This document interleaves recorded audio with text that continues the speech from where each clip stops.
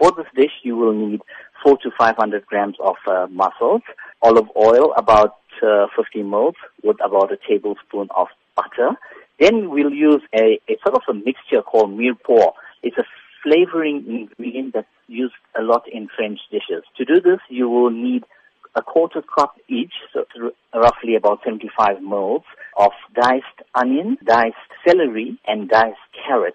So this would be your base flavoring. To that, you would need about 2 cloves of crushed garlic. You'll need about 1/4 of a cup of white wine, dry white wine or chicken stock, 250 milliliters of fresh cream, a strand or two of saffron. If you don't have saffron, you can substitute this with 1/5 of a teaspoon each of turmeric and paprika. You'll need salt and pepper for seasoning, and about a tablespoon of fresh parsley for garnishing.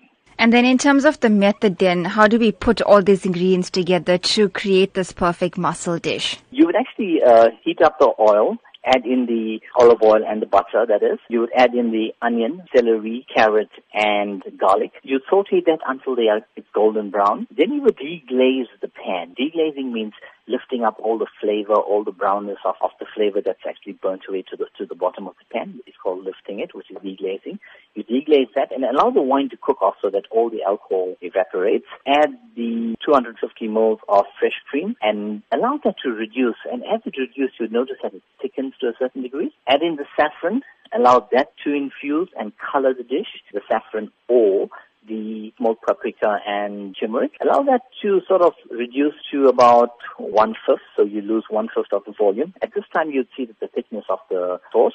You'd add these mussels in at this juncture. You allow that to cook off for about 2 to 3 minutes. At the very end, you would season with salt and pepper and garnish with green parsley, which just lifts the color and gives it a beautiful aesthetic look.